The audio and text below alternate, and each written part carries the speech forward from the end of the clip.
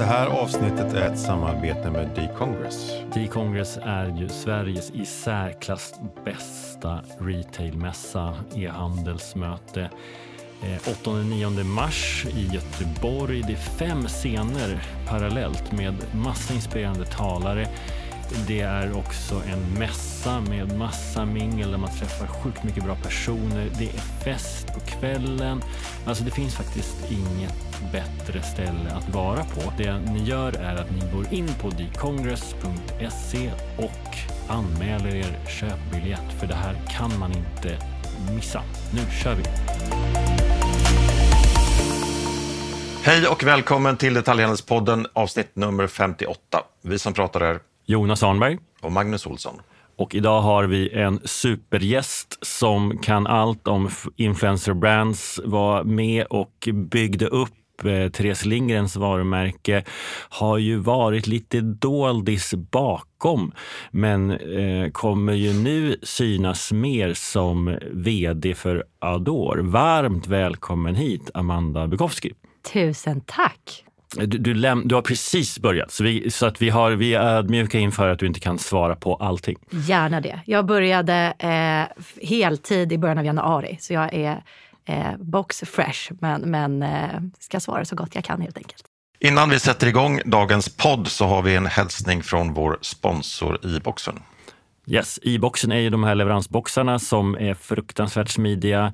Hämta på utlämningsställe är ju det trist. Få hemleverans kan kännas otryggt. Man vill ju ha grejerna till en iBoxen. Det finns 1500 stycken nu i 65 kommuner, så täckningen är fantastisk. Och det händer väldigt mycket på området. Till exempel Citymail har adderat nu, så att om man har beställt en hemleverans och så inser man att jag är inte hemma, då kan man styra om enkelt med sms till en iBoxen. Så att ni som inte har en relation till iBoxen, skaffa genast det eller be åtminstone er transportör att leverera till iBoxen, så kommer köpupplevelsen för era kunder bli så mycket härligare. Tack iBoxen, nu kör vi! Du är ju en expert på influencer brands och vi ska ta det från början. Men senast kommer du från H&M Beauty där du var vd. Eller man kanske inte säger vd. Nej, jag var inte vd. Jag var ansvarig för marknad och kommunikation. Så det fanns en Katrin Wigsell heter hon, som är general manager.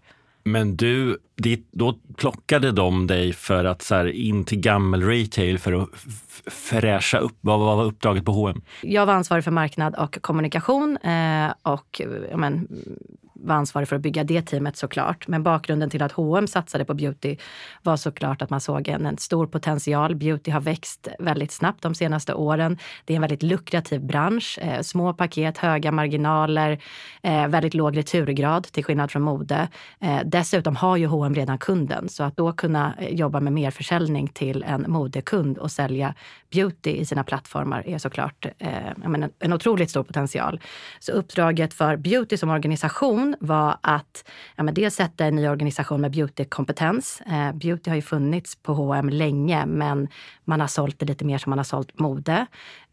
Att lansera en multibrand butik online. Online på H&M har bara H&M's private label funnits. Så en del av uppdraget var att börja sälja andra externa varumärken. Lansera och bredda beauty på nya marknader. Relativt välutvecklat i Sverige och Norge, men inte alls i resten av H&M's marknader. Se över den fysiska butiksupplevelsen och också se över private label-sortimentet och se hur man kunde utveckla det ytterligare. Så det har liksom varit hela Beautys uppdrag och vi har jobbat stenhårt med det de senaste åren. Och jag skulle säga att nu 2023 så kommer det börja hända massor med roliga saker. Berätta, har det gått enligt plan och har det funkat? Det har funkat, men väldigt mycket kommer börja rulla ut nu. Så jag lämnar ju en tid när det börjar bli dags att skörda frukterna lite. Vilket man kan tycka vad man vill om. Och jag älskade att jobba på H&M Beauty. Men sen så dök som sagt Adore upp och det var för kul för att inte hoppa på. Men jag tror att det kommer gå jättebra. Och vi vet ju inte minst att i lågkonjunktur så har beauty en tendens att leverera. Så jag tror starkt på H&M Beauty framåt. Innan vi lämnar H&M, det är mycket snack om H&M nu. De lämnar rapport senast idag. Vi spelar in i slutet av januari och mottogs väl inte jättebra. Vad är din, du behöver, utan att säga, du behöver inte säga för mycket om H&M, men om du lägger det som Om du tar i spjärn över retail generellt, vad är grejen med de här gamla jättarna? Varför funkar det inte?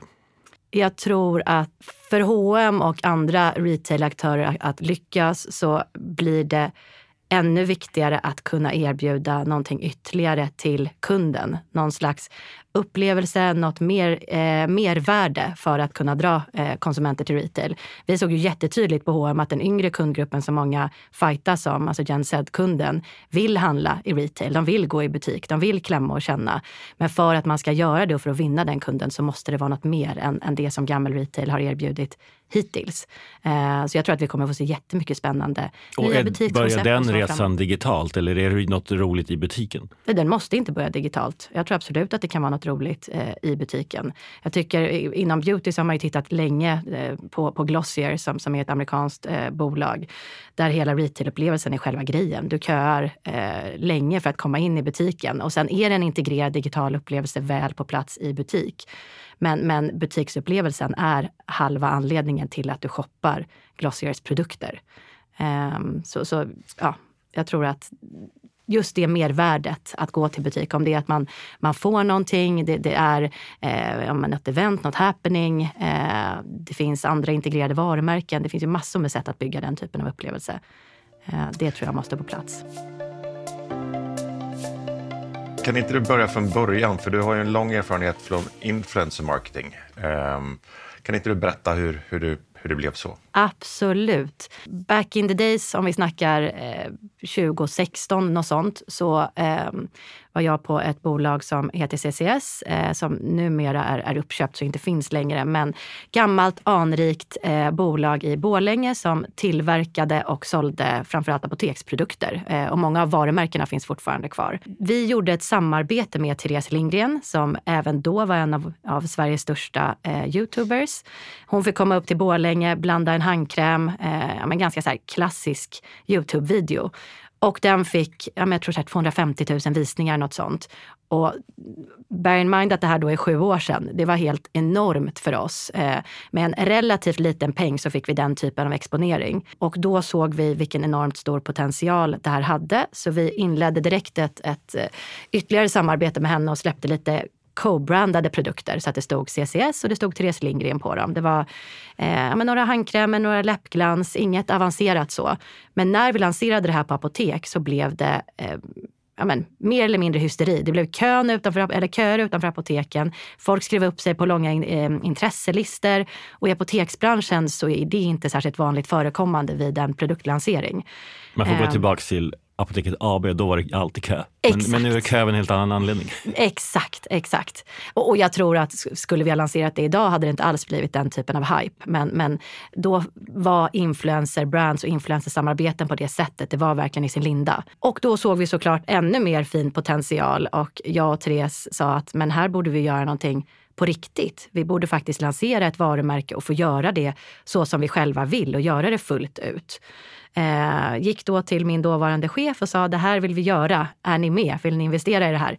Och det ville de. Så föddes Indie Beauty tillsammans med Therese Lindgren. Och då var du vd på det bolaget? Då var jag vd på det bolaget och jag menar fin titel. Till en början så var det ju i princip jag, Therese och en person till. Så gjorde allt från att produktutveckla, skriva produkttexter, vara med och sätta designen, hela varumärkesplattformen.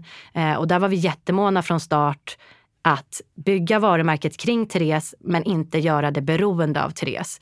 Så det hette från en början Indie Beauty och så stod det by Therese Lindgren. Men vi var väldigt måna om att det skulle ha ett eget varumärke så att det på längre sikt skulle kunna stå på egna ben och inte vara beroende av Therese. Och därav att vi också jobbade väldigt ordentligt med att sätta en varumärkesplattform som hade tydliga värden. Varumärket var helt veganskt, vilket om man kan lite om hudvård idag så vet man att de flesta varumärkena numera är veganskt, men då var det något relativt nytt. Väldigt kompetenta produkter, prisvärt, hållbart i bemärkelsen att vi tillverkade i Sverige. Vi kopplade det mycket till psykisk hälsa och välmående som var frågor som Therese brann för. Samarbetade med Tjejzonen. jobbade med mycket representation, mångfald.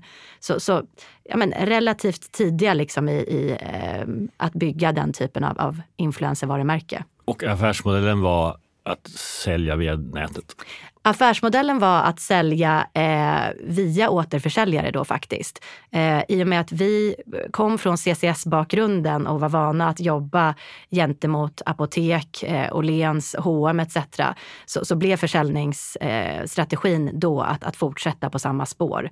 Numera finns det egen e-handel också. Men då jobbade vi med återförsäljare för att få direkt distribution och hög synlighet direkt. Och vi fick jättebra distribution från start. Och hur mår det varumärket nu?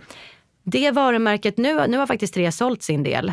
Så hon promotar det fortfarande, men hon har ingenting med det att göra utifrån ett ägandeperspektiv. Men senast när jag lämnade så omsatte det 44 miljoner och sånt. Välmående, tappade lite året efter, vet inte hur det har gått förra året. Men jag menar lönsamt från år 1. Så år 1 tjänade vi pengar och omsatte om det var 14 miljoner eller något sånt. Så en väldigt fin affär från start. Och det tror jag mångt och mycket för att vi gjorde vår hemläxa ordentligt. Berätta för oss och alla lyssnare, vad är grejen med att ha en stjärna som då Therese Lindgren? Nu har du ju Petra Tungården, men vi börjar med Indie Beauty. Vad var grejen? Men först och främst så är det ju otroligt lyxigt att jobba med en person som känner sin målgrupp utan och innan. Om jag pratar generellt för influencer brands, så de vet ju precis vad deras målgrupp följare gillar, inte gillar. De vet vad som funkar, vad som är trovärdigt. De kan få konstant feedback. Vi jobbade jättemycket med att integrera Therese följare i hela produktutvecklingsarbetet. Så allt ifrån att sätta vad varumärket skulle stå för, vilka produkter vi skulle ha, vilken prisposition, vad varumärket skulle heta. Vi gjorde kvantitativa undersökningar löpande. Vi hade fokusgrupper med följarna för att testa designen. Vi jobbade med mindre beauty-influencers för att testa liksom trovärdighet utifrån att jobba med en influencer. Så att kunna göra sin hemläxa och verkligen jobba insiktsdrivet är för mig en av de absolut främsta fördelarna. Sen skulle jag säga som nummer 2, eller liksom det andra stora benet, är att du direkt får hög varumärkeskännedom. Du får direkt konvertering. Alltså tröskeln till köp är relativt låg när ens favoritinfluencer rekommenderar något som hen har lagt 2 år på att ta fram. Och framförallt inom beauty där prispunkten är så pass låg. Så det skulle jag säga är de främsta. Du kan jobba extremt insiktsdrivet och du når ut väldigt snabbt och konverterar snabbt. Men det låter också, även om influencern är stjärnan, så krävs det bakom varje framgångsrikt influencervarumärke så krävs det någon som du som är van att jobba just med insikter och förpacka det på ett bra sätt.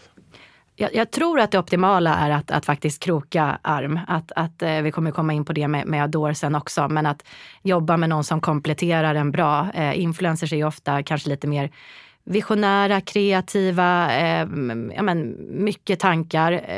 Jag i min roll är ju lite mer fyrkantig, rationell, sifferdriven, lite mer tråkig. Men jag tror att det kan behövas också så att det inte sticker iväg. För det är ju också lite baksidan med influencer brands, att det är en låg tröskel till köp, men om inte produkterna är superbra och verkligen levererar, då får du inga återköp.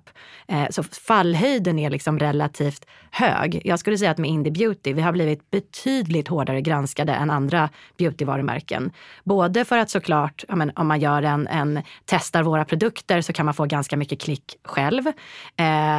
Det har granskats allt ifrån liksom exakt innehåll, hur mycket det kostar per milliliter. Alltså vi har blivit så hårt granskade, vilket jag verkligen har välkomnat. Men det är extra viktigt att göra sin hemläxa. Och sen så finns det ju såklart en baksida också, att man blir väldigt personberoende.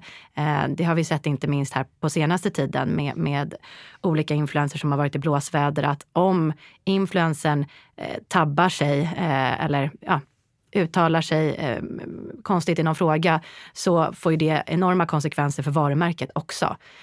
Och därav också att vi ville göra Indie Beauty relativt självständigt från Therese. Men vad tänker du om livslängden på ett sånt här varumärke då? För att influencers kommer och går och som du säger, de kan få andra intressen, de kan tabba sig och så vidare.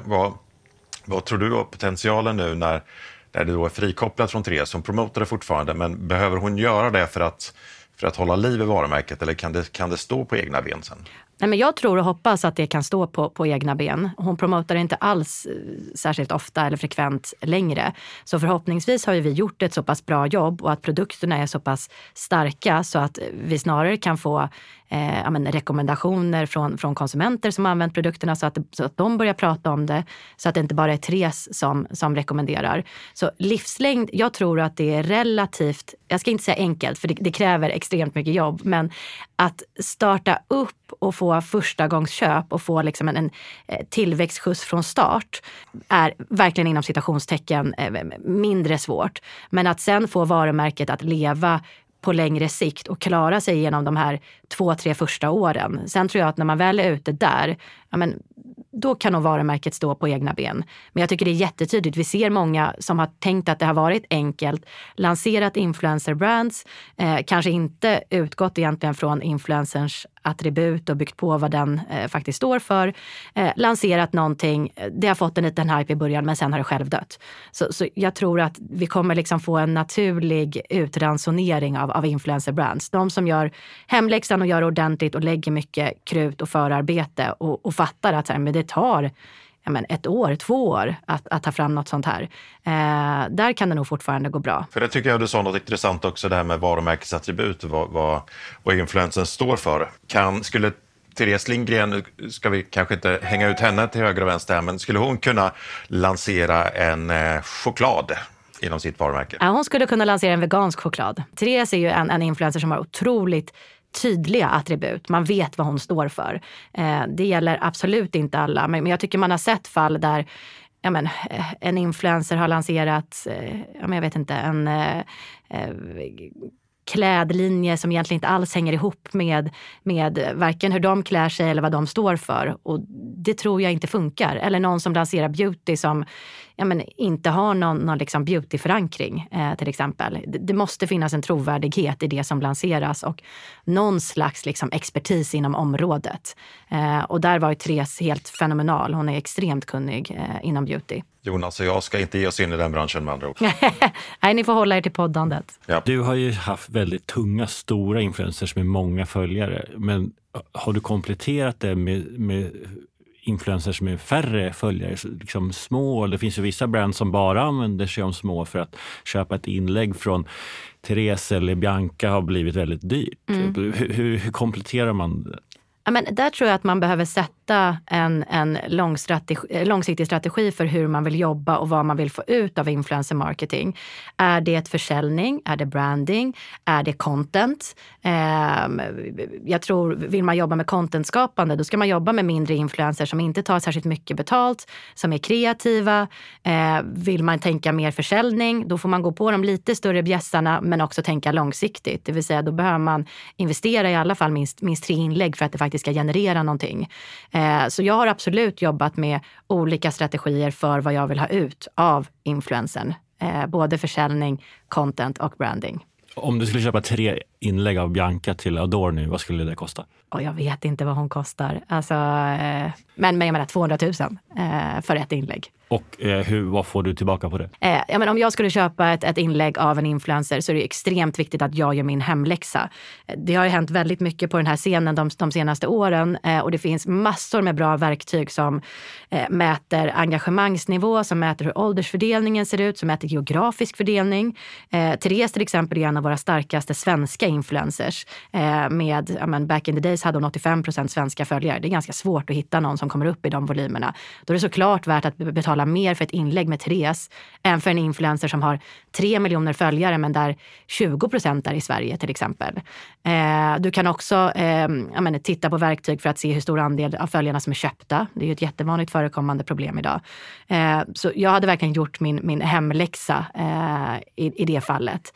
Och sen så tänkt långsiktigt för att kunna förhandla ner pris så mycket som möjligt. Det går att förhandla med influencers alltså? Det går absolut att förhandla med influencers. Jag menar, det är ju människor och de vill jobba med roliga varumärken. De vill synas i en bra kontext. Så det är mycket givande och tagande. Vad kan vi ge till er? Vad kan ni ge till oss? Och så vidare. Och investera i den relationen. Tycker de om oss så kommer de också leverera lite mer och vice versa. Har du funderat någonting kring var det fungerar bäst? Alltså om man bara tänker sig jättebrett, gubbexempel Leif GW:s vin. Det är väl någon form av influencer? Absolut. Eller till liksom de varumärken du tittar på. Ser du något område som inte har nyttjat influencers tillräckligt bra än? Eller är det någonstans det inte riktigt passar? Oj, svårt att komma på så här på rak arm. Alltså jag tror att du kan jobba med influencer marketing inom i princip alla områden, men det gäller ju att hitta experter på sitt område. Vi ser ju tydligt att de influencers som nischar sig och blir experter och pratar om ett ganska smalt ämne, det är ju de som har absolut högst engagemangsnivå och som växer liksom stadigt. Så lyckas du hitta rätt influencer även om den är liten, då tror jag att du kan jobba med influencer marketing inom nästan alla frågor. Har ni kört något på Happy? Vi jobbar med en del samarbeten, ja. Inredningsinfluencers. Och vi har även sponsrat lite lifestyle-program i tv. Och jag menar, inredning är ju en fantastisk möjlighet. Där kan man ju verkligen jobba med barterdeals, att ge produkt mot synlighet så att man kanske inte måste betala faktiska pengar för det.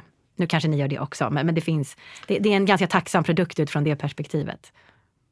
Hur få följare hur måste man så att säga minst ha för att det ska vara värt att bli influencer? Ja, men det tror jag också är svårt att svara på. Det beror helt på vilken nisch du har.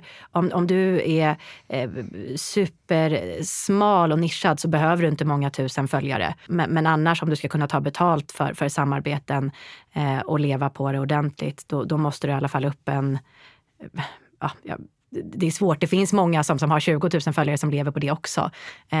Men allt beror på vad du har för engagemang, hur du konverterar. Det är svårt att säga antal följare, för det är egentligen inte särskilt relevant ifall en stor andel är köpta eller ifall en stor andel befinner sig i Latinamerika. Ja, det är ner till vad det konverterar för dig. Det är ner till engagemang, konvertering, absolut. Det här är faktiskt ett avsnitt som sponsras av D-Congress. Har du varit på D-Congress, Amanda? Nej, jag har ju inte det. Jag har blivit inbjuden, men peppad på att gå i år. Alltså det kan ju vara så att någon av lyssnarna inte heller har varit det. Och då är det tjänstefel. Alltså man måste vara på D-Congress. Det finns egentligen ingenting som är bättre i Sverige på tema retailmässa. Eller ja, det började som ett e-handelsmöte i Borås, men nu är det ju i särklass den bästa mässan skulle jag säga. 8-9 mars i Göteborg. Gå in och boka biljetter på dcongress.se. Det kommer vara en grym inledning med Per Schlingmann, avslutning med Timbuktu och däremellan massa häftiga grejer. Bland annat så kommer ju din kära kollega Petra Tungården vara med. Björn Pålman Spenger har en panel på tema framgångsfaktorer för influencervarumärken. Med massa stjärnor på scenen. Det måste man titta på. Man kan också lyssna på Detaljhandelspodden som är där. Och vi kommer ha med Ville Kangasmuku Nordströms från Bubble Room och Peter Sabo på Didriksson under temat expansion via marknadsplatser. Har du någon gång varit med och expanderat via marknadsplatser? Nej, det har jag inte. Men det är absolut ett spännande sätt att expandera. Vilken fråga ska vi ställa till dem, tycker du? Om Adore ska expandera via Zalando, vad ska vi ställa för fråga? Alltså, vi är ju intresserade av specifika marknader. Hur går det i Tyskland? Ja, men det här kommer vi, det och mycket mer kommer vi prata om. Så att gå in på dcongress.se, anmäl er, och även ni fastighetsägare, retailers som tycker att det är liksom för mycket idé och digitalt som D-Congress kommer ifrån. Alltså känns det fel om ni inte är på plats. Den är särklass bästa mässan för att förstå vad som händer i handeln. Och då har vi inte ens pratat om själva minglet och det som sker på mässgolvet. Det är ett väldigt fint tillfälle. Efter en tur då på H&M så är du tillbaka i D2C-världen, drivet av startat av en tung influencer, Petra Tungården på Adore. Och berätta för oss och lyssnarna, vad säljer vi på Adore? Vi säljer i huvudsak klänningar med fantastisk passform. Så om vi backar bandet lite så startade Petra Adore 2018-ish och för att hon hade jobbat som modestylist, influencer i många år och såg att det fanns ett behov av lite roligare klänningar, fokus, passform, silhuett etc. Och sen dess egentligen så har Adore haft en väldigt fin och stadig tillväxt. Det är klart de gick på några minor i början så, men senaste 3 åren i alla fall haft en jättefin tillväxt, fin lönsamhet och säljer både i egen kanal på adore.se men också i en pop-up-butik i Moodgallerian i Stockholm. Men framförallt är det D2C. Exakt, det är bara D2C. Det fanns en wholesale-andel från start. Jag tror att den stod för 40% något sånt. Och sen under covid så droppade den till 20%. Adore fick allt svårare med leveranserna som många andra från sina fabriker. Och det blev ett ganska bra tillfälle att egentligen plocka bort wholesale och istället sälja enbart D2C. Vilket det ju såklart finns massor med fördelar med. Så jag är väldigt tacksam för det. Nu äger vi hela kundresan, hela kundupplevelsen. Vi behöver inte tänka på förhålla oss till eventuella kampanjer eller rabatter som våra återförsäljare eventuellt skulle ha. Vi äger prisbilden. För ni fanns på Nelly? Vi fanns på Nelly och Lens. Och förlåt, det du säger är att de gjorde bort sig och redde ut ert varumärke och då vill inte ni Nej, det gjorde de inte. De gjorde ett jättefint arbete, men det är klart att när man säljer hos andra återförsäljare så kan vi inte kontrollera exakt hur kundupplevelsen går till. Vi såg också, och när vi då fick leveranssvårigheter under covid så valde vi istället att behålla kvantiteterna för oss själva och sälja själva. Och vi såg också att vår andel ökade och vi sålde ut snabbare. Och det är klart att kan man äga hela den kundresan, få den kunddatan så är det jättelyxigt. Och inte behöva konkurrera med pris heller. Men för det man tänker sig att om man lämnar en sån marknadsplats är att försäljningen går ner. Men sen att du kanske kan jobba med bättre marginal eller så. Men nej, så har inte fallet varit. Försäljningen har gått upp. Och vi såg ju som sagt att wholesale-andelen stadigt minskade. Från då 40% ner till 20%. Men det har väl också med att man har alla storlekar hemma och allting sånt. Exakt så. Men du nämnde pop-up-butiker. Hur funkar det? Ja, men vi har sen i våras en pop-up-butik i Moodgallerian. Och jag vet inte hur länge liksom en pop-up-butik är en pop-up-butik. För den står fortfarande kvar där och fungerar väldigt bra. Nu är det såklart lite tuffare tider för den också. Men den har verkligen stått på egna ben sen start. Och är ett jättefint showroom för oss, för våra kunder. Vi jobbar mycket med den för att treata våra viktigaste kunder. Vi har kundevents. Vi släpper eventuellt ett dropp före i butiken för våra viktigaste kunder. Samarbetar med andra varumärken. Vi säljer till exempel ett annat smyckesvarumärke. Så med tanke på butiksupplevelser så är det någonting som vi försöker integrera i den butiken. Sen finns det såklart ännu mer vi kan göra där. Men vi tror även på Adore på den här kombinationen butik och e-handel. Sen kommer vi aldrig öppna upp massor med butiker. Men det vore absolut kittlande att titta på fler pop-up-butiker på andra platser i Sverige och kanske andra länder också. Utvärderar du den som att butiken eller pop-upen ska tjäna pengar eller är det en del i helheten?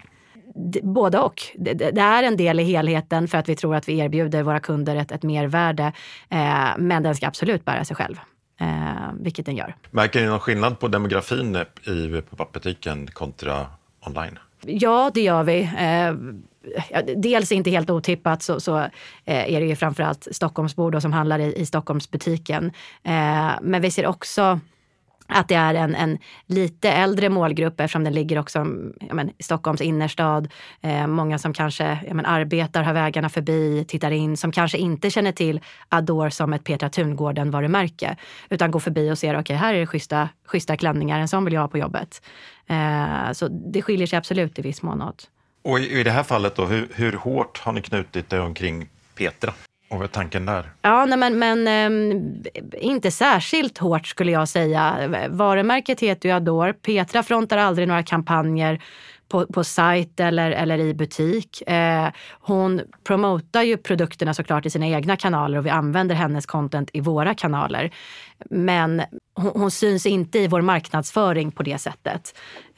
Sen är ju hon ansvarig för både varumärke och design och jobbar heltid med Adore. Så hon är i allra högsta grad liksom vår frontfigur. Och hon är ju anledningen till att Adore har blivit så framgångsrikt. Hon har ju såklart ett fantastiskt nätverk med andra influencers som gillar Adores kläder. Och när hon redan har en personlig upparbetad kontakt så är det såklart mycket lättare att få på de kläderna. Men tanken är inte att hon ska fronta varumärket. Och D2C har ju haft strålande tider de senaste åren och performat väldigt bra både online och offline. Nu är det många D2C-bolag som får gå tillbaka till wholesale istället för att kunna fortsätta bygga marknad. Tror du att ni kommer göra det? Jag hoppas att vi kan fortsätta på den liksom, kanalstrategi som vi har valt. Sen med det sagt är jag väldigt ödmjuk inför att när vi ska gå in på andra marknader att wholesale mycket väl kan bli en del av strategin. Men så länge vi mäktar med att äga helheten själva så tror jag väldigt mycket på det. Det finns enormt mycket fördelar med det. Men eventuellt på andra marknader, absolut. Nu är du som sagt ny på Adore och Petra Tungården som startade varumärket har anställt dig som vd. Varför fick du det jobbet? Men det ska man väl kanske egentligen fråga Petra. Men om jag får sia lite så har ju Adore haft en fantastiskt fin tillväxtresa. Växt helt på eget kapital. Det har gått Det är Petra som äger 100%. Petra äger nästan 100% och sen är det en medarbetare som äger några procent också. Men inget extern kapital. Och det har gått fort. Växt från några få personer till ett lite större team. Jag träffade Petra första gången i maj och hade såklart koll på Adore sedan innan. Har följt Petra länge och även om jag trivdes jättebra på H&M Beauty så blev jag direkt helt blown away av hennes kapacitet och smarta affärsdrivna sida. Hon har ju själv verkat som vd under de här åren. Hon har dessutom ansvarat för design och haft ett finger med i princip alla syltburkar på Adore. Men är också väldigt insiktsfull och kände att hon vill fokusera på att bygga varumärke och att jobba med designen på heltid.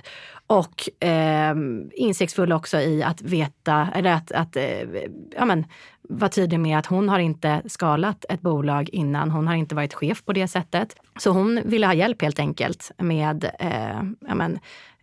operations och de finansiella delarna av bolagsbyggandet och skala upp det till nästa nivå och professionalisera bolaget. Jag antar att du ska både bygga organisation och växa i antalet anställda. Har du fått någon mål i omsättning också? Nej, alltså här är ju lyxen att Petra är ägare och vi har ingen styrelse så vi sätter det tillsammans. Vi håller då på att sätta vår långsiktiga strategi nu och där har vi ett mer långsiktigt omsättningsmål. Och vi har såklart en budget för i år men den är egentligen inte byggt baserat på aktiviteter. Den är byggt baserat på tidigare tillväxtfas med korrigerad för konjunktur.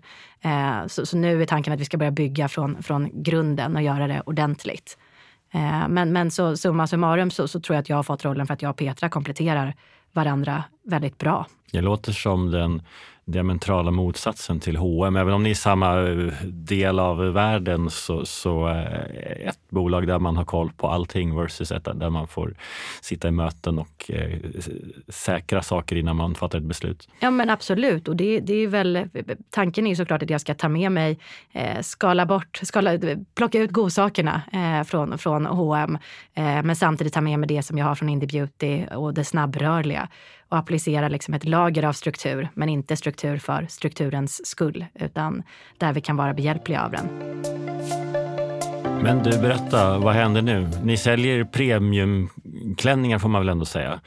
Ja, det beror lite på hur man kategoriserar premium. Vår prisbild ligger på 11,95 till 17,95 på klänningar. Men någon slags mellansegment. Ja. Och konjunkturen viker, högst oklart hur djup den blir och hur långvarig, men det är absolut en rejäl nedgång vi ser nu. Märker ni någonting? Vi märker absolut av det. Flera olika sätt. Dels så tappar vi försäljning mot föregående år. Ska jag inte sticka under stol med.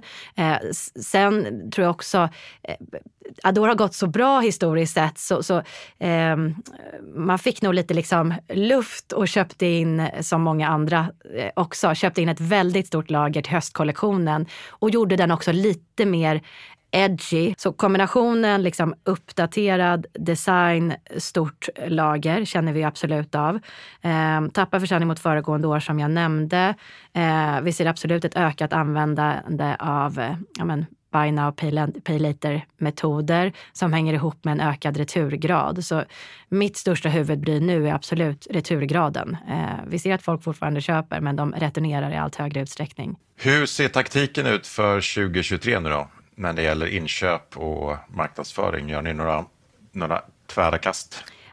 Jag ska inte säga tvära kast. Vi känner oss ju väldigt ödmjuka inför att vi inte vet vad som kommer hända här under våren. 85% av vår försäljning ligger mellan mars och juli. Så vi vet inte än ifall vi har sega månader just nu eller vad som är liksom konjunkturberoende. Det är säkert en kombination såklart. Men vi håller på nu att sätta en mer långsiktig strategi och kommer jobba ut efter den. Och en del i den är absolut att vi under året kommer lägga mindre kvantiteter och snarare jobba med reorders. Adore har historiskt sett haft lyxen att sälja ut sina kollektioner relativt snabbt. När man har lanserat så har det sålt slut liksom på bara några dagar. Den hypen har vi ju inte sett under hösten. Så lägre kvantiteter kommer vi absolut Men och det är köpa egentligen in. första gången ni ställs inför så här, ska vi ha en kampanj eller ska vi ha rea på ett lager som har blivit över? Nej, alltså rea, vi jobbar fortfarande bara med rea 2 gånger per år. Vi är inne i en rea-period nu och sen har vi rea efter sommaren. Och sen hakar vi på Black Friday också, ska nämnas. Så vi ser inte att vi kommer rea ut någonting än, utan vi jobbar med en tidlös design där vi tror långsiktigt på det vi lanserar. Så vi tror absolut att den kollektion som finns kvar på den hösten, den kommer vi återaktivera nästa höst. Och det ser man jättetydligt på att vår mest sålda klänning har varit densamma 3 år i rad. Så det är inte så, vi är inte trenddrivna på det sättet. Men du tror inte att liksom en likviditetsstress kan göra att nu måste vi höja trycket? Liksom? Jo, vi har absolut likviditetsstress. Sen samtidigt har Adore alltid haft det för att 85% av försäljningen ligger just under vår sommarmånaderna medan inköpen sker från december till mars. Så vi kämpar enormt med likviditeten just nu. Och hur tänker du där då? Jag misstänker att det är kopplat till just att det är klänningsmånaderna. Det är det. Och där finns det ju massor med sätt att titta på hur man kan jämna ut likviditeten och försäljningen över året. Tyvärr bor ju vi i ett ganska grått och kallt land många månader per år. Men det finns ju många länder som inte har det så. Är det som är drivande bakom, du har varit in några gånger på att ni ska expandera internationellt. Är det som är skälet? Absolut ett av skälen. Både ökad likviditet och jämnare försäljning, men också för att vi verkligen ser att vi har vi har en tydlig affärsidé och en USP i vårt varumärke. 85% av försäljningen idag sker i Sverige, men vi tror både att vi kan penetrera Sverige ytterligare. Absolut jobba mer med våra nordiska länder. Vi finns i Norge, Sverige, Finland, men har inte jobbat jätteaktivt med de marknaderna. Så vi kommer fokusera mer på Norge under våren. Och sen så kikar vi som många andra på USA också. Och vi tror framförallt liksom LA-området skulle gynna vårt varumärke, att vi passar in där. Men berätta om det är jättespännande. För det är ju då inte via en marknadsplats har vi konstaterat. Utan, nej, sen får vi se ifall vi är verkligen som sagt i strategifas. Men tanken är att vi ska börja laborera lite här under våren. Och titta på en del samarbeten. Men då går man in och köper en Kylie Jenner, eller på att säga, men en dyr influencer. Yes, det gör man. Det finns ju olika strategier där också, men det kommer absolut vara vår strategi. Titta på olika typer av samarbeten. Kan jobba med produktplacering, det finns massor med sätt där också.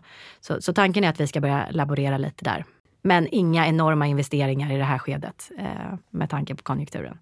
Amanda, du har varit med sedan influencermarknadsföring blev något att räkna med, och du har varit inne på att det har varit lite olika faser och olika trender.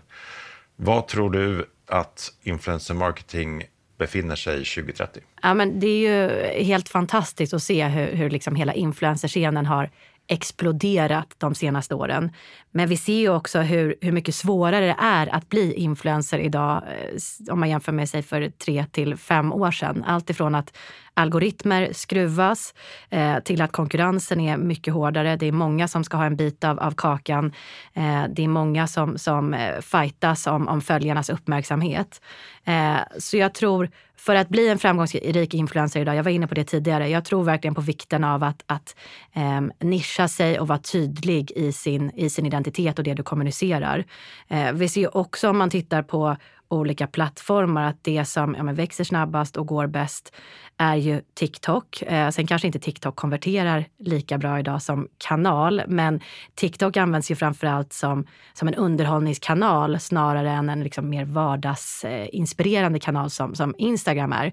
Så jag tror att det där kommer bli jättespännande att se hur influencers förhåller sig till olika plattformar. Om man liksom måste nästan ha en identitet på TikTok versus Instagram, ser vi allt mer, och det är något som vi pratar mycket om i vår kommunikation också. Tror du att det finns många influencers som är tunga på Instagram eller andra kanaler som egentligen då försvinner för att de inte är lika relevanta på TikTok? Det tror jag absolut. Vi ser att det är en helt annan typ av kommunikation som funkar på TikTok. Och det blir lite pinsamt när de skaffar ett TikTok-konto. Ja, men det blir ju lite cringe, som kidsen säger. Nej, men det tror jag absolut. Sen så tror jag, alltså influencer marketing är ju definitivt här för att stanna. Det kommer bara bli större och bättre. Vi ser att influencersarna, om jag tittar på hur det var för 5 år sedan, de hade ju inte alls var lika tydligt och bra paketerade. Idag har ju de stenkoll på sina siffror, de vet hur de säljer in. De är ju som liksom ett litet, eller de är ju ett företag som också förstår vad deras uppdragsgivare vill ha och vad som funkar. Så jag tror att hela den branschen kommer bara fortsätta att professionaliseras också. Och förhoppningsvis försvinner den här lite dåliga stämpeln. Jag tycker ofta man ser det under olika artiklar. Äldre män som kommenterar att det där kan väl vem som helst göra. Det kan inte vem som helst. Det är extremt svårt att vara influencer och vara naturlig framför kameran, kunna fånga sin publik etc. Så jag hyser enorm respekt för dem som lyckas livnära sig på det. Och om du tittar på liksom hela retail istället och vi siktar mot 2030, vad har hänt då jämfört med idag? Men till syvende och sist så handlar det ju om en kundrelation och att man vill erbjuda någonting som kunden tycker om. Och det för oss också tillbaka på det som jag var inne på tidigare, att erbjuda någon slags upplevelse. Varför ska jag gå till din butik för att köpa en produkt när jag kan få hem den i brevlådan samma dag eller dagen efter? Då måste det finnas något mer som jag kan få ut där. Kan jag få en konsultation? Kan jag få träffa någon spännande person? Kan jag få lära mig någonting? Så mycket mer upplevelsefokuserat som utgår från kundens behov. Sen exakt hur man gör det och liksom verktygen, det är ju den här 10 miljoner kronors frågan som så många försöker knäcka. Men det finns duktiga aktörer där ute. Du, hållbarhetsfrågan är ju svår och jag skulle nog säga att i en lågkonjunktur så finns det en risk beroende på vilket perspektiv man har såklart, men att människor prioriterar bort och går mot lågprishandel och så. Men jag tror också att det finns en möjlighet att tvärtom, att i tider som dessa så tänker man efter och köper någonting som håller längre och därmed skulle kunna vara hållbart.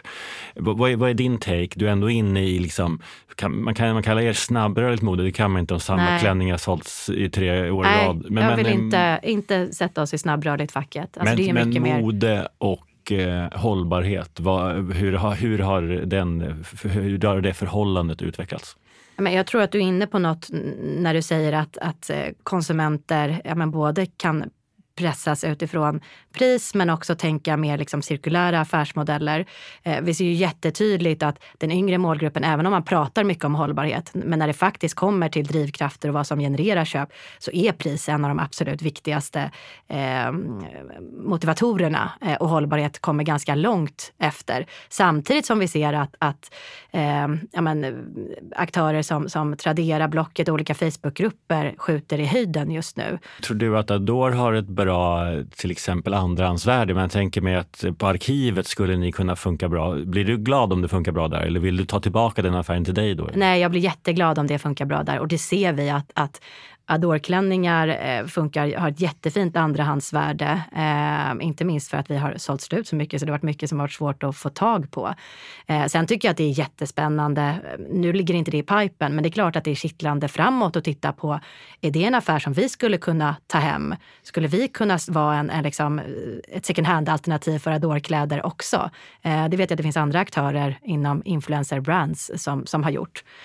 Och det kanske man inte gör för att tjäna mycket pengar, men för att kunna erbjuda kunden någonting extra. Amanda, du har jobbat flera veckor nu på Adore. Kan inte du berätta var Adore finns 2030? Jag är gammal i gamet. 2030 känns lite väl ambitiöst att spana kring, men om vi drar ner det till 2025, 26, alltså några år framåt i tiden, så tror jag att vi har, och det här kanske låter enkelt, men full kontroll på affären. I dagsläget så har Adore växt väldigt snabbt och vi behöver ta hem och tajta till. Jag hoppas att vi är go-to-varumärket när det kommer till passform i Norden. Vi har lanserat i USA. Vi kanske då har börjat kika lite på Asien om man ska vara lite djärv. Och sen så tror jag jätteviktigt för oss i ett entreprenörsdrivet bolag att vi har lyckats behålla stora delar av vår kultur när det kommer till kreativitet, innovation och så vidare. Och att våra medarbetare trivs så att vi inte växer för snabbt. En flagship i LA kanske? Exakt, det hade väl varit fint. Jag vet att Petra vill till Malibu, så får försöka i mitt uppdrag också få dit henne. Ja, det låter härligt. Avslutningsvis, kan du ge lyssnarna dina 3 bästa tips på hur du lyckas med ett influencer-samarbete?